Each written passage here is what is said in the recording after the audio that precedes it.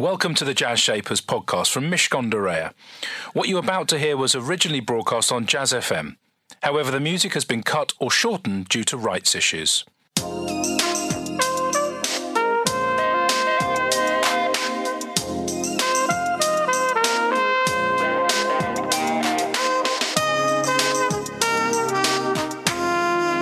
This is Jazz Shapers with Elliot Moss on Jazz FM. Listen in colour. In partnership with Mishcon de Reya. It's business, but it's personal. Good morning and welcome to Jazz Shapers. It's where the shapers of jazz, soul and blues join forces with the shapers of business. I'm sure you know the drill. Our guest today is Aaron Gelbard, the co-founder and CEO of Bloom and Wild, the flower delivery service. Aaron co-launched the business in 2013 after being personally disappointed with the customer experience of buying flowers online and noticing how inefficient the supply chain was. His aim, to make sending and receiving flowers the joy that it should be. Bloom and Wild, which Aaron predicts will overtake Interflora, the biggest florist chain in the UK, of course, within 4 or 5 years, created the signature award-winning idea of letterbox flowers, enabling a bouquet of fresh flowers to be delivered through a standard UK letterbox. And it's the first florist to create a constantly changing range at a scale they describe as fast fashion for flowers. Hello. Hello. Thank you for joining me. Thank you. Where did you get this idea from? Tell me about that to start with, because I know you set the business up back in 2013.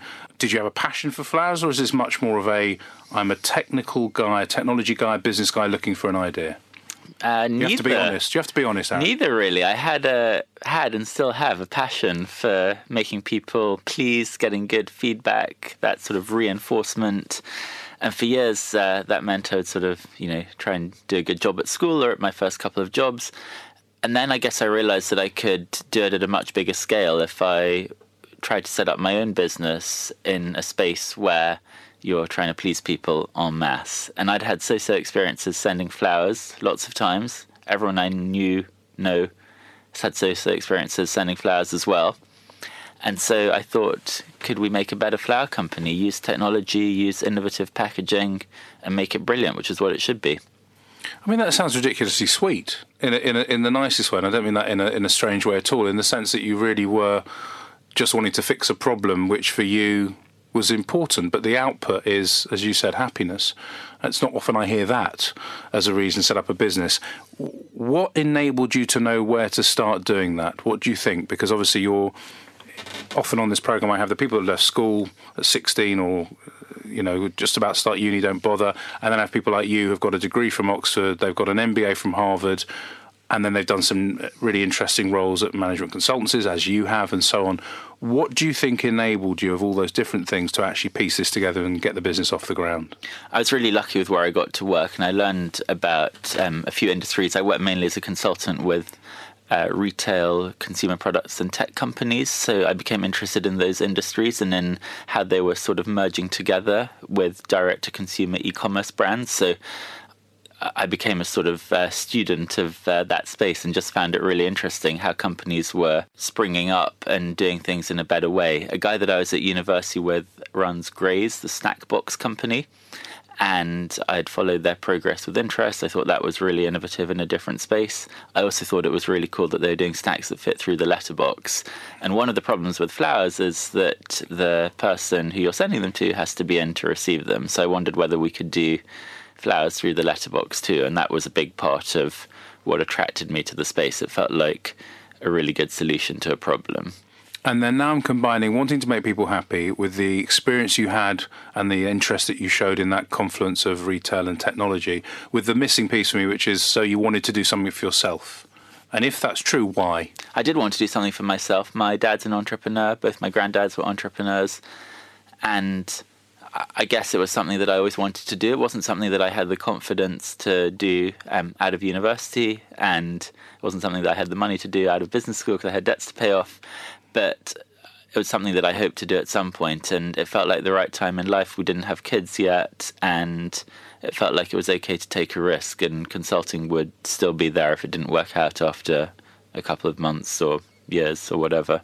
In terms of those first few months of setting up this business and the people you had to assemble, the technology you had to get in place, one thing going from concept and from theory and from advising other people, then you're thrown in and you're doing it yourself. What was the biggest surprise to you of that process, of actually doing it?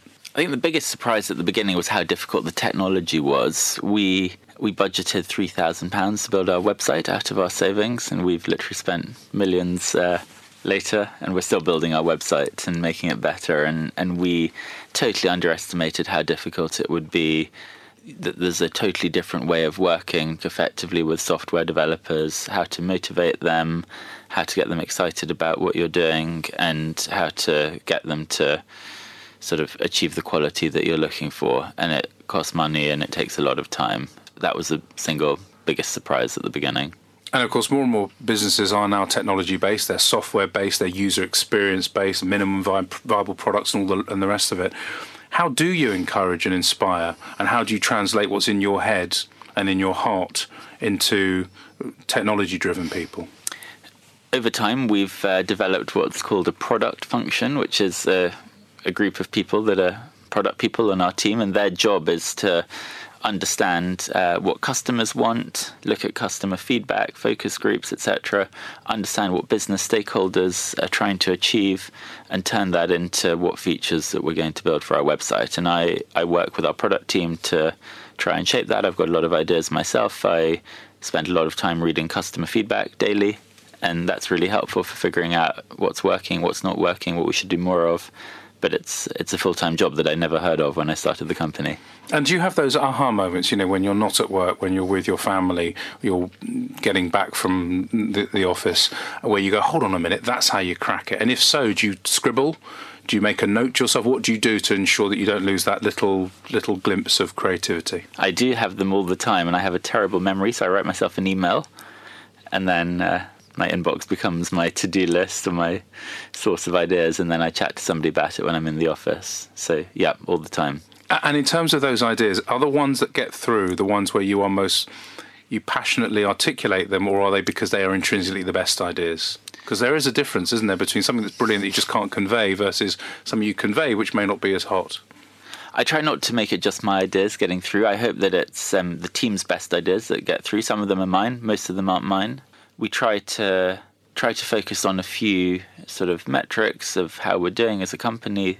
The most important one is our Net Promoter Score, which is people's likelihood of recommending us to their friends.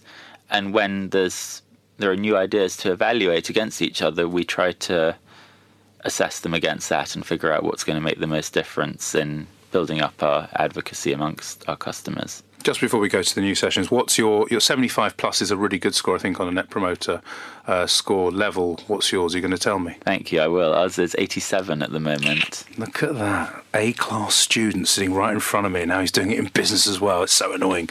Stay with me for much more from Aaron Gelbart, my business shaper today, CEO and co-founder at Bloom & Wild. Right now, though, we've got some more from our new sessions. I just mentioned it. It's a little taster. You can find all of these on the major podcast platforms. It is Paddy O'Connell, with the help of Mishcon de Reya, exploring the world of cryptocurrency and bitcoins just for you. The News Sessions with Paddy O'Connell, in partnership with Mishcon de Reya. It's business, but it's personal. Jazz FM. Hello, welcome to the News Sessions. I'm Paddy O'Connell. In the past few years, whole currencies have been invented called cryptocurrencies, which have absolutely nothing at all to do with the bank of any country. Today, we're going to open the vault of mystery about something now worth billions of pounds to ask what's in it for you and what about safety and tax. Here from law firm Mishcon de Reya, our tax lawyer Helen Cox. Hello, Helen. Hi there. And cybersecurity lead Joe Hancock. Hello, Joe. Hello. Now what people are really looking at is they're looking at investing in Bitcoin. People are sometimes holding that longer term to see if the value rises again. And people are playing around with it. It's an interesting new phenomenon, and people are buying in one cryptocurrency, converting that into another cryptocurrency, seeing what happens with values. So, I mean, people love to invest in anything, don't they? From pork bellies to Krugerrands. So guess what? People are thinking, I'll buy a Bitcoin at 4,000, and in 2 weeks it could be worth 4,100. I mean, it's that volatile. That's what's happening. People are using it as its own market, really. It's gone from a currency to a marketplace. Yeah, definitely. You see people trading between Bitcoin and other kind of currencies. I mean, some of the original transactions were criminal in nature. It's Bitcoin and other kind of currencies have been trying hard to shake off that kind of past criminality. It has strong associations with things like online drug dealing. Lots of cybercrime uses Bitcoin, these cryptocurrencies, because some of them are anonymous, some of them are pseudo-anonymous, and so they presented a bit like cash, a bit of a haven for criminality. That's not necessarily where we are today. Criminals have moved to other currencies within the crypto world. Bitcoin is now pretty much clean, but you are seeing everything from, you can get a debit card now that you can use to pay for things that will debit you in Bitcoin. But you don't really see anyone taking it on the high street yet. It really is, if you just look at Bitcoin, really is a store of value. People are holding on to it, a bit like you'd hold on to gold. And I've mentioned Wild West. That's another one as well, isn't it? Yes, there's, the last time I checked, there was 1,400 or 1,500 different kind of cryptocurrencies or kind of altcoins from Bitcoin. And there's new ones being added every day. It's so easy to go out and set up your own currency. All you need to do is get some people to accept it. And at that point, the value will potentially rise. The New Sessions Podcast with Paddy O'Connell from Mishcon de Reya. Find more of the New Sessions podcasts dealing with key legal matters on iTunes. There are absolutely loads of ways to hear this very programme, plus hundreds of former guests on the show. Here's the first. You can ask Alexa to play Jazz Shapers, and there you can hear many of the recent programmes, or put in the words Jazz Shapers into iTunes or any other of your podcast platforms, and you'll get the full archive to revel in, including our special Shaper on Shaper editions, where past guests interview each other on where they and their businesses are right now. But back to where we are, and we are with Aaron Gelbard. He's our business shaper today, CEO and co-founder at Bloom and Wild, and they're the people that deliver flowers, not to your porch, not outside your door, but no, ladies and gentlemen, right inside your very letterbox, which is actually brilliant. Because again, your point about dissatisfaction of delivering flowers, it is a pain, and you have kind of gone to the heart of it. Are there other things that are obvious within the flower delivering world that you're looking at? Because that seems such an obvious innovation, and yet no one had done it before. Are there others that are just there and I don't know about them? There are lots of other things we do. We put nets around flower heads for some varieties of flowers to transport them. This really helps protect and slightly compress flowers in transit. It means they don't bash about in a box, and it means that flowers arrive in much better condition. We got the idea for that from buying Christmas trees, where there's a big net around the Christmas tree when you buy it and put it in your car so that it doesn't go everywhere. And actually that gave us the idea for doing Christmas trees through the letterbox, which we now do as well. What's interesting to me about what you do, Aaron, is that there's a user experience online, there's a user experience to think about with the app, and there's also, of course, the user experience of receiving the flowers. Is any one of those more important than the other, or does it fall apart if all of it isn't brilliant? It all has to be brilliant, but we think about it. We have separate teams that are doing what we call digital user experience and physical user experience. Oh, there you go. Look, I nailed it. How about that? You did. Complete luck. So the digital user experience across our app and our website is about making it really easy for people to order flowers as quickly as possible. We think it should take seconds. It should be as easy as sending a text message. With an app, it becomes much easier because your app knows lots of stuff about you. It knows your payment details. It knows your friends and family's addresses. It knows their birthdays because it's all stored in your phone. So we can literally make it possible for you to order flowers in as little as 10 seconds. For unboxing, it's a little bit more about the emotion of receiving the product rather than the efficiency of sending it. And so obviously there's the convenience of it coming through the letterbox, but actually we're about a lot more than that. We want the packaging to feel really special. We want opening up the box to feel serendipitous and different. And we want to put in touches of delight and care with everything we do. Those are a couple of our company values to make the experience brilliant for people. And actually the number one way that people have discovered our company and become customers is by having been recipients beforehand. The care and delight points are nice, and it reminds me, years ago I worked with Procter & Gamble, a very big company, obviously with billions and billions of pounds worth of sales, and they really do push the whole notion of delighting their customers and all that. In terms of you, as you interact with your team that's delivering all these things, do you think you care and delight your own team in equal measure? And how would they describe working with you? Because you seem incredibly relaxed and reasonable. Thank you. I try to be. I get stressed sometimes, but I try to be reasonable. We we have these 5 values: care, delight. The others are innovation, pride, and customers first. And they're meant to reflect our ways of working internally as well as externally. We talked about our Net Promoter Score. We measure our employee Net Promoter Score as well. It's not as high as our customer Net Promoter Score, but they never are. It's about 60, which we're really proud of. And it's been at that level for over a year. So, yeah, giving our team a great experience is super important. That's one of the biggest parts of my job now as well. And in one word, how would they describe you? That's a really difficult one. I think this isn't one word, but I think they think that I'm trying to do too many things at the same time. That sounds very familiar. Stay with me for much more from Aaron Gelbard, my business shaper today, CEO, co-founder at Bloom and Wild. I want to talk about money for a moment. Your business, like any young business, it doesn't talk about revenue, it doesn't talk about profit, because those things are only important in the old world. In the new world, we wait and we have patience, like we would do with any of the big beer moths, the big digital businesses. What have your investors invested in, if it isn't revenue, do you think? And the investments are £7 million plus, I believe, over the last few years. What do you think they've bought into, Aaron? I think they've bought into our potential to build something brilliant with huge revenue in the future. And we've got really exciting revenue growth at the moment. We're apparently the second fastest growing company in the UK, according to people who work out this kind of thing.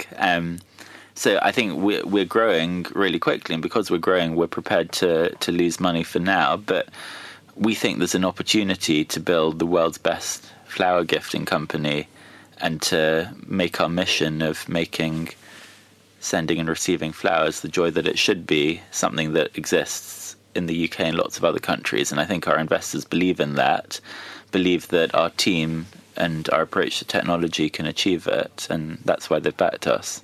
And what about you and money? What's your relationship like? I mean, obviously you've worked in pretty decent jobs before you took this on. Are you hoping that one day there'll be a beautiful financial silver lining to all the things that you're doing, or is it not like that for you? I don't think you can focus on just the destination. I think it has to be about sort of the everyday enjoyment. I think if you have your eye on a prize and that's where you run a business, then I don't think you run it in an authentic way, and I don't think you sort of run it in a way that will make it as successful as possible. I went with no salary for the first couple of years. Since we've raised VC money, I am able to pay myself a decent salary now, and so I live more comfortably. I hope that the business will be really successful, and then I'm sure we'll figure out a way for people who are shareholders to benefit from that. But I don't have my eye on a prize, and I don't want to sort of sell the company and then not work or anything like that. I want to carry on doing this. It's a real privilege to have this job. And in those early days, you said you didn't pay yourself a salary. How did you get by? Had you saved a bunch, basically? Simple as that. Saved a bunch, moved in with my then girlfriend, now wife. We lived in a smaller flat. Didn't go on as many holidays, cut back on stuff, and tried to make my savings last until we could raise money and I could start paying myself a salary. Did it get bumpy in those early days, or were you always sure that it was going to be okay? No, it was super bumpy lots of the time. One of the first big mistakes that I remember we made was we were paying a box design company in southeast London £30 a box to make us prototypes of our now box. And this was super expensive for a product that was going to retail for less than that. So we asked them if they could make it cheaper, and they said they'd make it cheaper if we bought more of them. And we agreed a price of £2.70 per box for 1,000 boxes. And so we spent £2,700 of our savings on those 1,000 boxes. And we thought that we'd figured out the design and this was going to save us lots of money. And we then sent out 20 of the boxes to potential clients, and all of the flowers arrived mouldy because the boxes didn't have ventilation in them, which was one of the things we hadn't considered. And so we actually had to get rid of the other 980 boxes, and it was a huge waste of money. So that was maybe the bumpiest early moment, but there were lots of them. And what's extraordinary is right now, that you look back and that's under £3,000, a lot of money, but in the scheme of things, maybe it was a good price to pay to understand that ventilation was important.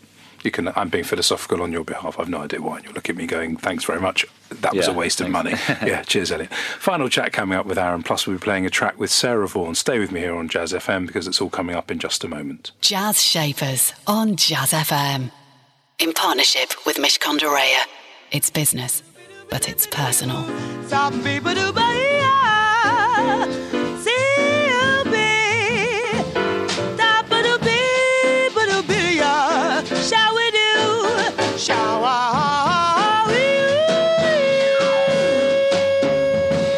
I'm with Aaron Gelbard just for a few more minutes here on Jazz Shapers. He's the flower man.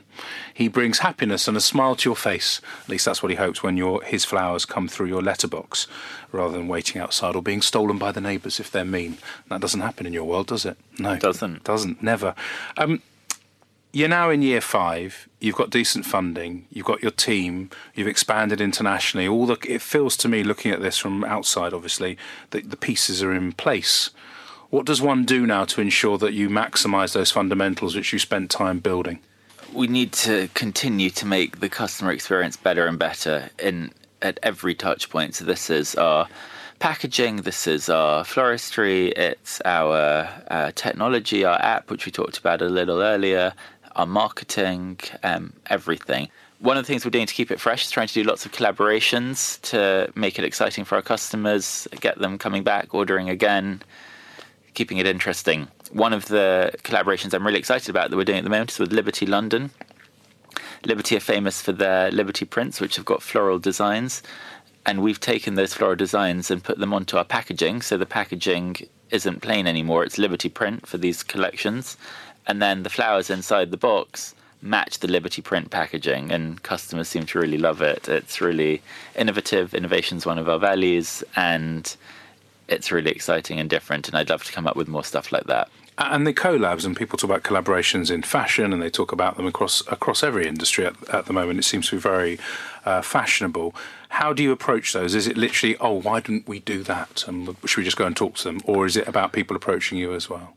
A lot of people approach us. To be honest, most collaborations are inbound now. And we need to be disciplined. There are a lot that aren't right for whatever reason, or there are some that are too similar to others, so we need to keep it mixed up. I think it's important for us to do the outbound ones as well, because you can be more strategic about what's going to be really valuable for your customers, rather than if you're inbound only, then it's more opportunistic and you just do whatever comes in, but you don't really think about how it fits together with your broader goals for your business. And competition-wise, there's all sorts of people nibbling around, doing things. How do you keep? Are you interested in what they're doing, or is it more about saying we're going to do what we're doing based on our values and our approach? It's about saying we're going to do what we're doing. I think there are lots of other great flower companies out there. There are big flower companies that have been there for a long time. There are other new flower companies that have started to do things in a different way. You've been quoted, I think, as saying that you will overtake Interflora one day. It might take you 5 years, but you're going to do it. I mean, that's a pretty audacious statement. Do you stand by that? Stand by it. That's my goal. I think Interflora does some things really well. They've been around for a long time. Everybody's heard of them. And because they partner with local florists, you can get their flowers very quickly anywhere in the country. I think there's all sorts of other stuff that we do better. I think we make a better user experience. Our prices are less expensive because we have a more efficient supply chain. We have more special floristry and packaging, which is seasonal, changes regularly. But you can do the scale, and the scale thing is the one thing I'm interested in. That you think you can manage. Why not? We've got the best Net Promoter Score. Clients love us. People who've heard of us won't go elsewhere. They really like it. It's just about getting the word out there. Aaron, it's been a real pleasure talking to you. Thank you for your time, and good luck with your mission to make the world happy. Thank you. You seem to be doing a good job so far. Just before I let you go, what's your song choice and why have you chosen it? My song choice is Love by Nat King Cole. It's a brilliant song, and all of our guests at our wedding surprised us. The lights went off and they did a flash mob to this song. A few of them sung it, and it was brilliant.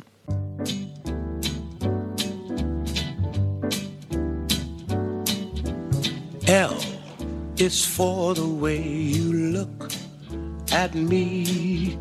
O is for the only one I see. V is very, very extraordinary. That was Nat King Cole with Love, the song choice of my business shaper, Aaron Gelbard. Someone who discovered that there was this thing called a product function, and he's really worked out how to make the very best product for him. Someone who's brave enough to ask his employees whether they're happy. A Net Promoter Score internally, not a bad idea. And someone also who's really interested in the power of collaboration to build his own brand and all those interesting things he's doing with Liberty and the like. All really, really good stuff. That's it from me and Jazz Shapers. Have a fantastic weekend. Jazz Shapers on Jazz FM. in partnership with Mishcon de Reya.